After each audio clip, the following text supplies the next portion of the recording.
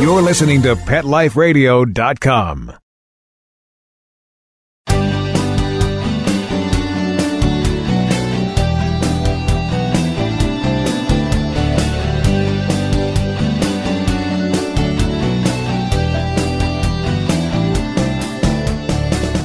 Welcome to Max A. Pooch's Awesome Animal Advocates on Pet Life Radio. I'm your host, Keith Sanderson, animal advocate, writer, and human companion to Max A. Pooch, canine crusader for animals and the environment. Max and I thank you for joining us, and we dedicate this episode, as we dedicate every episode, to those amazing people who work to save the lives and/or improve conditions of companion, domestic, or wild animals. More than a decade ago, today's guest, Jane Hoffman, a co-founder and the president of the Mayor's Alliance for New York City's Animals, had a prosperous future as an attorney for a leading international law firm.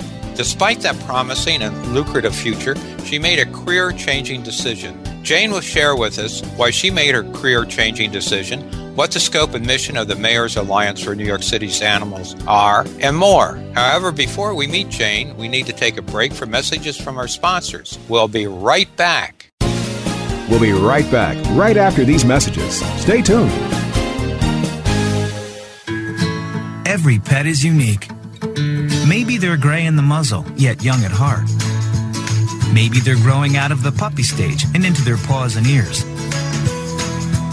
Or maybe they're just trying to maintain a more girlish figure. At PetSmart, we have the right food for your pet at a great value for you. PetSmart. Be better together. Go to PetSmartDeal.com and save up to 30% on awesome gifts for the pets and pet people in your life. Toys, collars, leashes, PetSmart gift cards, treats, and more. Go to PetSmartDeal.com today. PetSmartDeal.com. Let's Talk Pets on PetLifeRadio.com.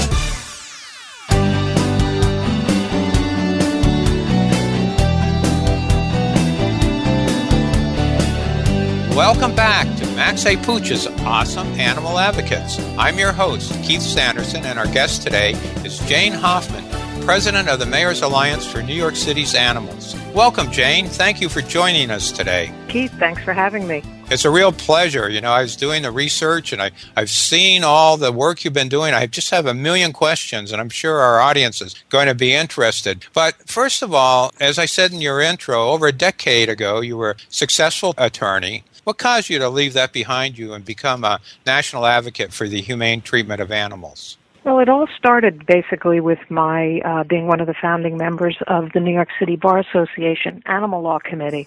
And we had been founded in about 1990, and we had been doing pro bono for local, animal rescue groups and shelters. We had been putting on evening programs and annual conferences. But when Mayor Bloomberg was elected, we as a committee and as the Bar Association are often asked to send memos about areas of interest to us that we think the incoming administration, can do some good things about.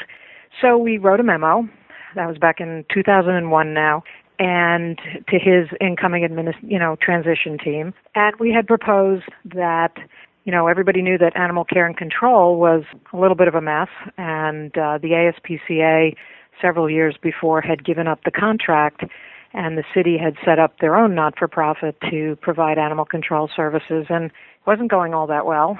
And we basically wrote a memo, and we had about 5 topics in it, but the lead-off topic, animal welfare, was, animal care and control. And Maddie's Fund had been established in 1999, which is the fund that was giving at that point community collaborations grant money to become what they called an Oak Hill region, city, whatever it was, state. And we had proposed that if we could put together a community collaboration in New York City and work with the city of New York's government, we thought we could secure one of these grants.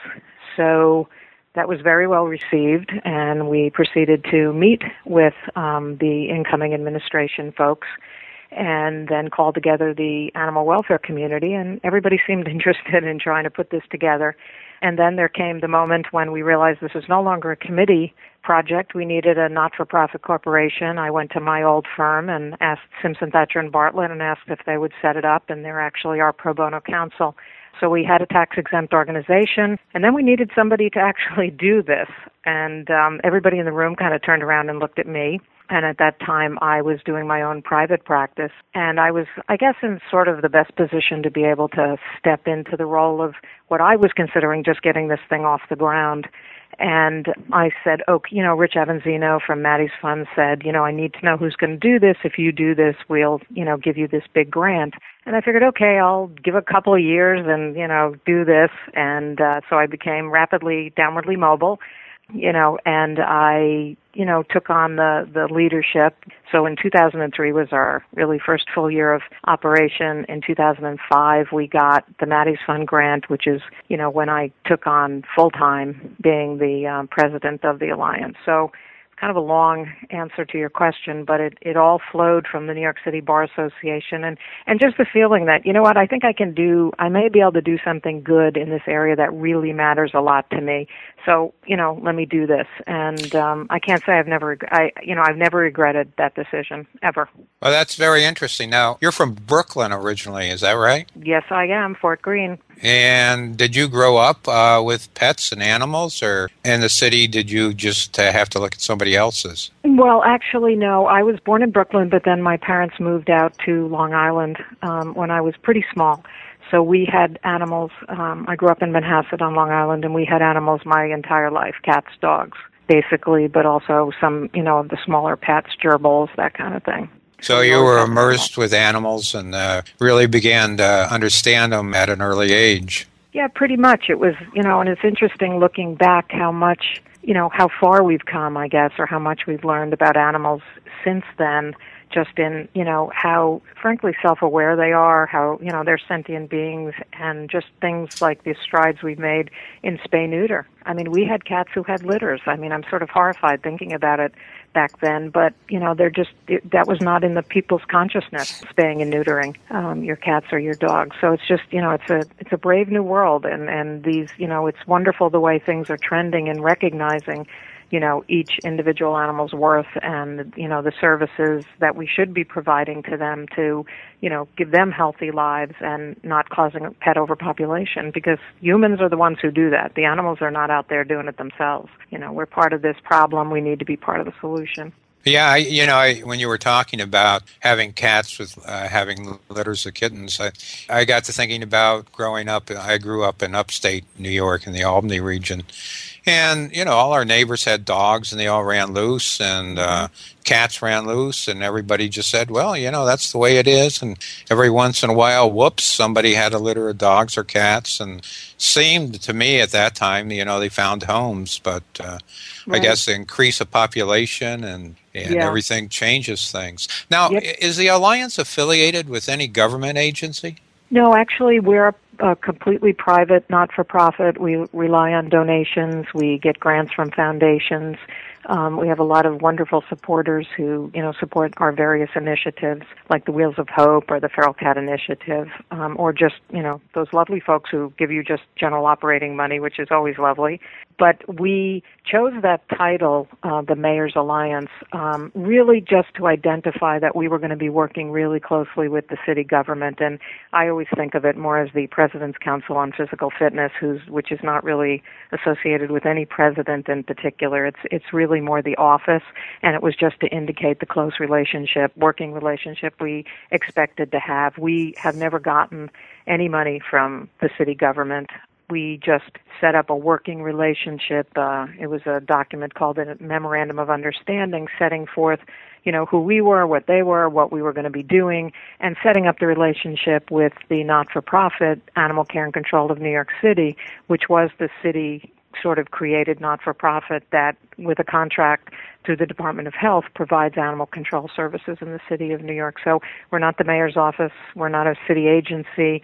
And that can be a big double-edged sword because in some ways, obviously, having that title in the name, gives you maybe a little more pause, or gives people a little more pause when they're thinking they're dealing with the mayor's office. But it's also a double-edged sword because a lot of people think we're a city agency. Sure. Now, how many rescue and shelter operations are in the coalition? Well, we started with 5 founding members, and today we have over 150 animal rescue groups and shelters that are what we call alliance participating organizations. 150? Yes. Wow. Yes. Well, that certainly is a indication of your organizational abilities because it's like herding cats with organizations. Am I correct? You're absolutely right. And you're absolutely right. My value added is my, skills I brought, to the table, which were, I was a Wall Street lawyer. We know how to analyze things. We know how to look for solutions. I was actually a negotiating kind of lawyer. I wasn't a litigator, so I'm looking about how to make this deal work. And also I was a management consultant after I worked at Simpson Thacher and Bartlett. So, to me, one of my big missions in going into this was to what I call professionalize the industry or the community or, whatever you want to call this animal welfare, group of animal welfare folks, to really increase their capacity and their capability to do what they're already doing even better. So actually we did, and one thing I really impress upon people, I don't care how big, how little you are, you need a strategic plan because that's a roadmap for where you want to go, where you are now, where you want to go, what resources you have to get you there, and what resources you're missing so you can figure out how you're going to get a hold of those. So we did a 10-year strategic plan with 4 core objectives and about 18 initiatives or something to support those goals, with the ultimate idea to reduce the killing of cats and dogs at Animal Care and Control of New York City, which is the only open admissions shelter that in New York City. They're required to take any animal that comes to their door. So we focused our attention on where the animals at risk were and basically curated what was a very large marketing and distribution network in my mind, which was giving grants so that they, at Animal Care and Control, could hire staff to man, or person, I should say, a department called the New Hope Department, which is the department that works with the animal rescue groups and shelters that are partnered with them. They're called New Hope Partners. And it was basically, my thought was if you don't have a marketing department, you can't sell anything. So, this department works with them through emails, through phone calls, and getting the word out about the animals at risk that they would like their partner groups to come and help them, take them so that they can be marketed to a larger audience to find great new homes for them. And the distribution part of it, in my mind, was our program called the Wheels of Hope, because many of these groups, the majority of them, are volunteer and work full-time jobs. So that would, clog up the distribution of these animals to these groups if they had to wait for the weekend when these folks were, not working at their paying jobs, but were following their heart and doing this great work, saving these animals. So we have a little fleet of 6 customized cargo vans that transport the animals from ACC to the partner groups, either another brick-and-mortar shelter, or if it's a foster-based group, to foster homes, to vets, to kennels. And it, supports a lot of other things like bringing traps to the feral cat folks to do TNR, bringing, animals to be spayed and neutered, bringing animals to events. But basically that was, that's what my value added, I thought, was let me bring this to this community and put together this plan and see if we can, save a lot of animals. And I think we've been pretty successful at that so far. Well, that makes a lot of sense because my experience not only in animal advocacy, but I was also director of communication for another not-for-profit in a different space. Mm-hmm. And there's a lot of times squabbling and arguing over little differences rather than uniting, over the big cause. Mm-hmm. And to have someone to say, hey, let's get together and this is what we need to do, mm-hmm. I think can really bring out the synergy that, so the sum becomes greater than the parts. Is that exactly. right? Yeah, exactly. I mean, it's like it's creating infrastructure, and it's creating process and procedure about how you're going to communicate with each other, because once it sort of becomes business, I mean, there's a reason business does things a certain way. It's because it works. And, so we created these email lists of all of the partner groups so that the New Hope department at Animal Care and Control knew how to communicate, could get in touch with, have all the contact information for the groups, have the groups have all the contact information for the New Hope departments in each of the 3 shelters we have that Animal Care and Control have. So it was, sometimes it's just the really simple, non-sexy things.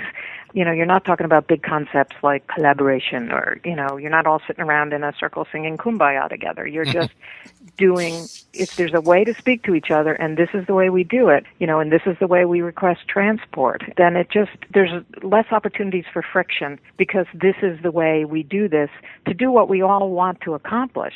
It's just we have not known how to speak to each other in the past. Well, that's great. Jane, we're going to need to take a break. And when we return, you can share with us one of the major goals of the Alliance and what makes you believe it can be met. We'll be right back, right after these messages. Stay tuned.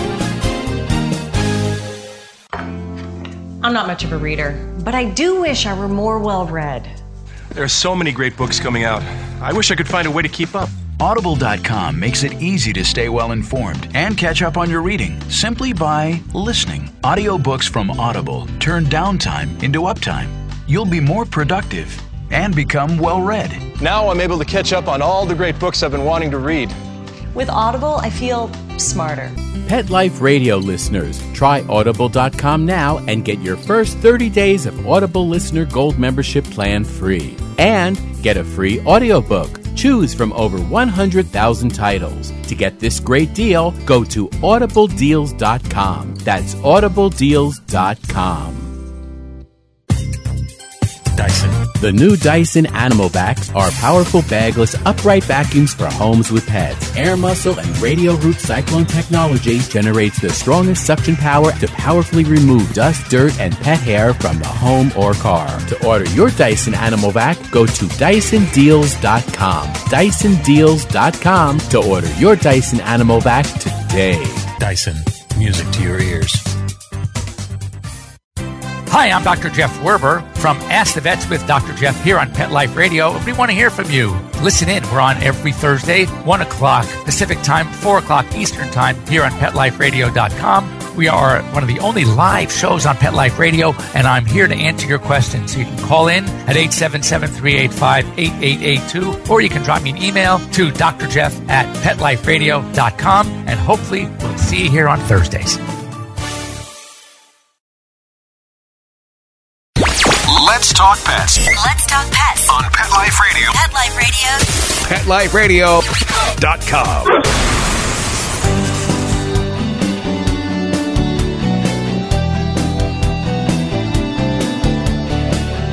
Welcome back to Max A. Pooch's Awesome Animal Advocates. Jane Hoffman, the president of the Mayor's Alliance for New York City's Animals, is going to share with us one of the major goals of her organization is and how and why she believes that goal can be met. Jane, I understand your goal is to make New York City a no-kill city. Is that correct? That's correct. And what makes you believe that that's really a large challenge? What makes you believe it can be met?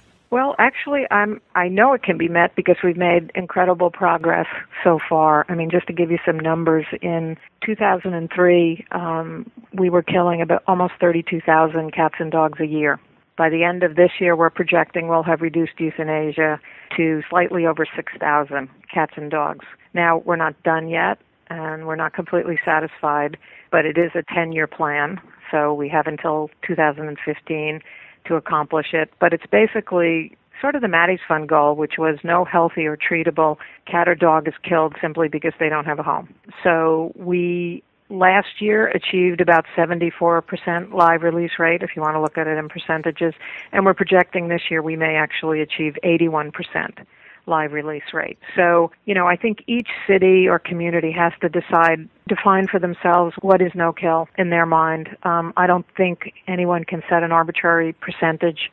I think every area is different. Their challenges are different. Their resources are different. I think we're getting very close to what we may be, what New York may decide is what they can do, which is basically that the only animals that are dying in our shelter are because they are too injured or too sick or, frankly, too dangerous to put back out into the community. There's very few animals, actually, dogs that, get a safer assessment, which is what the method of assessing a dog's behavior while in the shelter, to just give the groups more information about, this dog needs behavior modification in this area. Are you capable of doing that? And by the way, this might not be a dog you want to put into a home with a small child because they do have some food guarding, issues, that kind of thing. But, just so that the animals that are truly dying are being euthanized in the true meaning of the word, not killed simply because we don't have space for them or anything like that. Yeah, we're on our way. Well, that's great. By what you said, I can see why the Wheels, and I don't recall the full name of it. Hope. Wheels of Hope is so important because that's taking the animals from New York to other areas, perhaps, where people can adopt them. Yeah, it goes to our groups, the partner groups who have pulled the animals, and that can be, Bobby and the Strays in Queens. It can be some of our breed rescue groups. A lot of them are based outside the city. Their foster homes may be outside the city, so they'll go to a foster home outside the city kind of thing. But, yeah, that's absolutely crucial because, we need to get them out as quickly as possible, both to make space for the animals that are always coming in, but also, the less time they stay in a shelter, the less likely they're there to get sick. So that is the single key initiative in my mind in many ways. There's 3 things we do. There's the Wheels of Hope, which I think is a crucial initiative. There's the Feral Cat Initiative, which really promotes TNR. And then there's our mega adoption events. And we have one coming up in December called Whiskers in Wonderland, which is for cats. Yeah, it's for cats and rabbits. And every now and then there's an iguana. And I have no idea why the iguana is there, but one of our groups who's wonderful called Sean Casey Rescue in Brooklyn takes on all kinds of exotics. And so every now and then an iguana shows up, or a snake, but that's okay, even if they don't have whiskers. Well, they just lost them and haven't had a chance to grow them back yet. Exactly. Our story, and we're sticking with it. Hey, another thing I read is that the Alliance has a pilot program in which it's participating, in which small pets are being permitted to enter a shelter for abused women along with their owners. Yes, we're very excited about that. We have this program called Helping Pets and People in Crisis, and we've had a social worker who's been working with us, Jenny Coffey, on that for many, many years. And this was a breakthrough moment for us when an organization called Urban Resource Institute, which is one of the largest providers of beds, and they have 3 domestic violence shelters.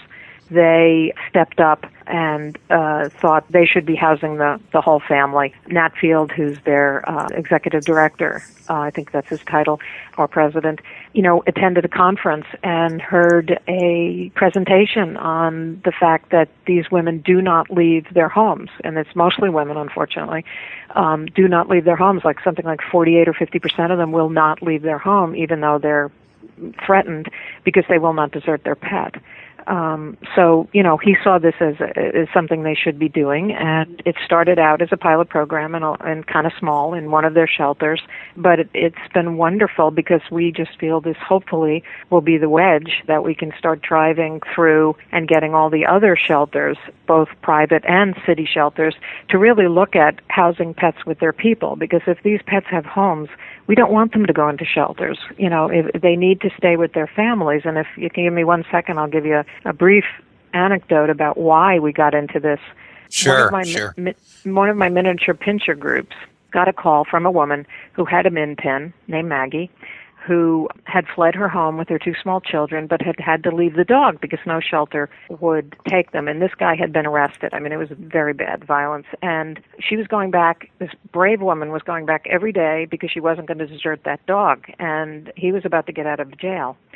And she managed to reach out to these group who reached out to me. They were members of the Alliance. And at that point, I didn't have a program, but I said, take him to our vet. I'll figure it out later. We had this wonderful foster who agreed to keep Maggie. And every weekend, the mother with the 2 small children would come and meet the foster and get Maggie and go to the park And as I always say, inevitably feed the dog too many hot dogs because she came home and had diarrhea for 3 days. But the whole family would go out, and 9 months later, they did get housing. She took the dog to be interviewed. They all got, rehomed together. And the woman told us that the only thing that had kept her children sort of centered and able to cope with being in a shelter was the fact that they got to see Maggie every weekend, and they knew they would get their pet back. Now, can you imagine how much more therapeutic it would have been for these children if that dog, Maggie, had been able to stay with them?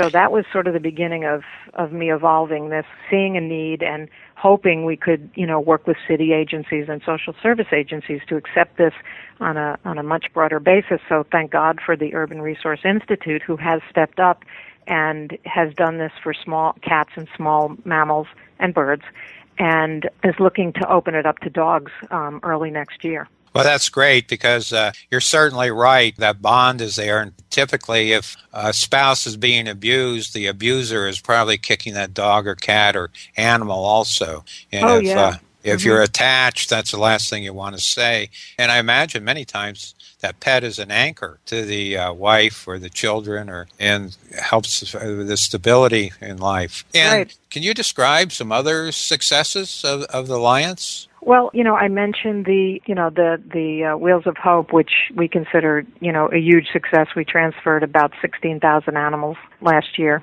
to their second chances, as we call it.